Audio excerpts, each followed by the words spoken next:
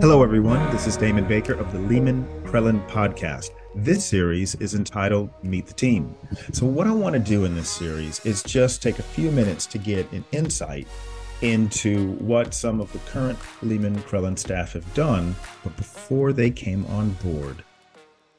Hello, everyone, and thank you for joining us on the next Meet the Team. Today, I'm with Emily Wright. Hi, Emily. Hi, everyone. And so, what we're going to do, the format, we're going to do a whistle-stop tour of Emily's career thus far. And we're going to start with, where'd you go to uni? So I went to uni, I did 2 degrees. My undergraduate was at the University of Leeds, and then I did my master's at the London School of Economics. Got it. And what were the subjects that you studied? I was a geek all the way through. I started out with philosophy and philosophy of science, joint honours undergraduate, and then I specialised in the philosophy of science for my master's. And now you work in financial markets. How did that happen? Well, I think we all thank the milk round for translating good academic subjects at red brick universities into career paths and good on-the-job training that comes with that. So I didn't set out to be a philosopher learning to get into compliance in financial services. That creativity didn't come until a lot later. Got it, got it. So what was your first job? So my milk round offer was to go and work for Anderson, which ages me a little bit. But obviously between the offer at the end of milk round and then starting the graduate program, they went through a process of ceasing to be following the Enron investigation, which I think might actually be my first introduction to a regulatory inquiry and a bankruptcy, which is a theme I have in my career. So I decided rather than taking a milk round position and going back through the milk round process to work with a recruitment firm who had said to me, come along for a year, you'll learn about a lot of jobs. And I ended up actually headhunting for 5 years at the beginning of my career and not going into a graduate program. And then from there went to work for, it was a financial services focused 5 years. I spent a lot of time with both sell side and buy side firms, learnt my way around the city, and then went to work for Lehman Brothers, who had been a client and who I'd recruited for across the equity and equity research teams. And I joined their HR department. Right. That was where I stepped into banking as a sort of an employee in banking, away from just covering financial services. And was that in London? Yeah, so that was Lehman Brothers in London. And you see the reoccurring theme of bankruptcies because I was still at Lehman Brothers when in 2008 they filed for Chapter 11. So, but my role there was really fascinating. It was a great bridging role to go from what had been, I suppose, a very sales-focused role and talking to people about financial services to being in financial services and understanding how a bank works from the inside. And it was great. It was probably one of my favorite institutions I've ever worked in. It was collaborative. It was really dynamic. There was huge opportunity and there was really great people work there. I moved into a hybrid role where I worked with some of the senior recruitment team to help increase the number of female MDs. So we were out of kilter with industry at the time. And so the bank had a really strong initiative, but also to sit in the diversity and inclusion team and work across the board to kind of professionalize the way that the EMEA side of the team and APAC were doing diversity and inclusion, reporting it, representing it, building employee networks, and a whole lot of other aspects to that. The US program was very developed, and so they were building up on the EMEA APAC side. So that took me to 2008. What was next for you? The former head of HR at Lehman Brothers, who had been sort of my boss's boss, moved to what is now called New Edge. At the time, it was a FEMAC Callion merger that was planned to become New Edge.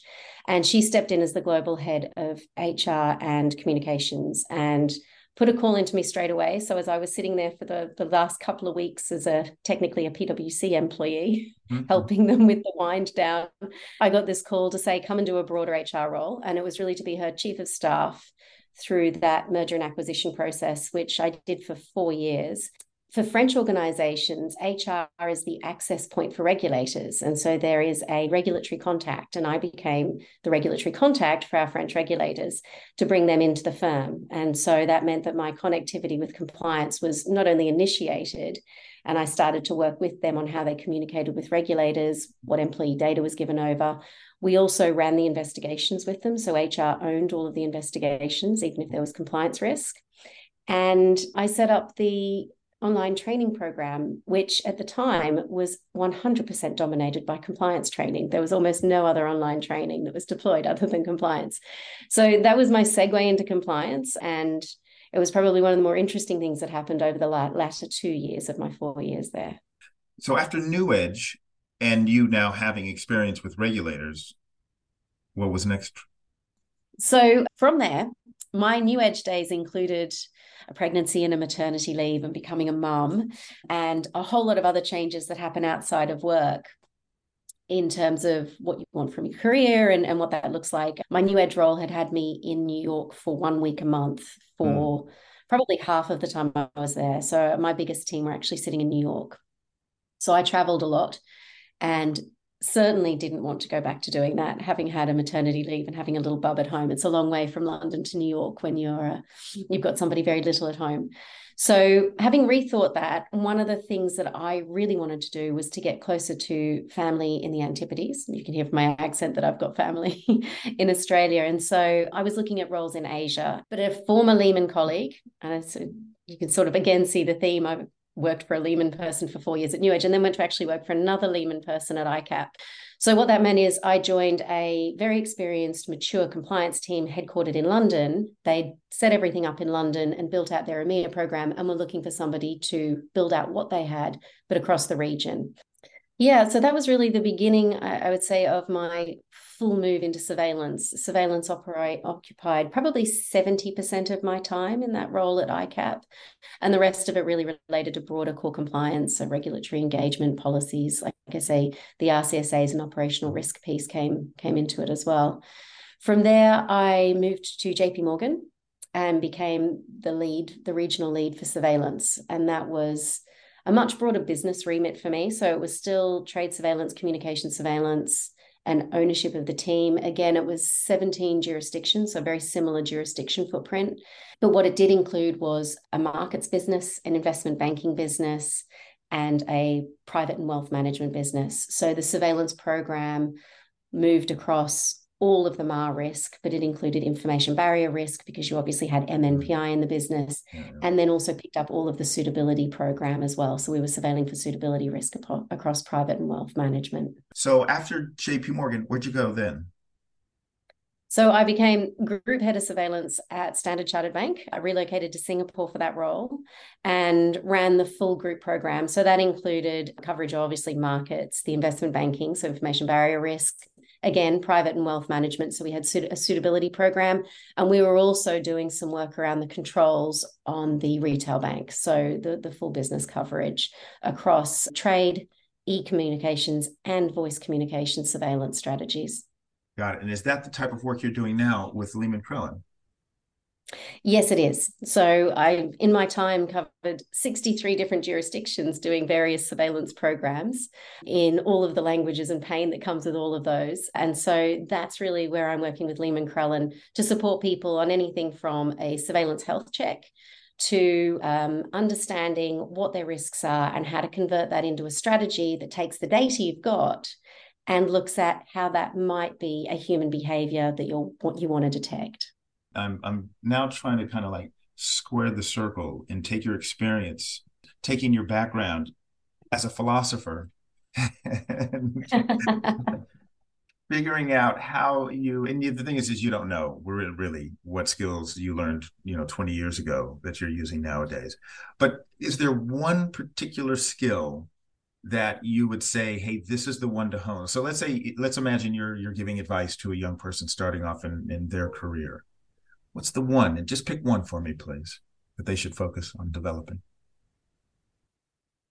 That's such a big question because there's so many good skills to develop. But I do think that what I learned at university and what I have hired many people who I've seen deploy this really well is that ability to think critically. So to take information, to read something, to take content, and to be able to analyze it and critique it and understand it, and then quite often come up with a better or different or challenging way. But that's where that critical thinking comes in. I could also add 3 other skills to that list. Well, look, I think that understanding how technology can be deployed to its best efforts. Some of the most talented people in my teams, and it's changed over the last 20 years, obviously. In fact, it's changed over the last 2 months, I think. But people who understand technology at the forefront, but don't necessarily operate as technologists, have always added so much value in any area I've worked in a bank. So I think that that's hugely valuable. And I think something that's always underestimated, but I maybe hard, is understanding humans and how they operate and how you can relate to them and modify their behavior, because a lot of our risk and compliance agenda does come back to behavior modification and understanding human behaviors and motives for them. So they're kind of my big three, I guess. Yeah, I want to touch on the technology piece because there's also speed of adoption. I think that's a real big one there. The rate of tech change, especially in our industry, it's blistering, right? It's so fast. Oh, yeah. And if you don't learn how to use these new tools quickly, you're not only going to be left behind, but I think specifically in a surveillance context, you're going to be missing potentially some bad behavior.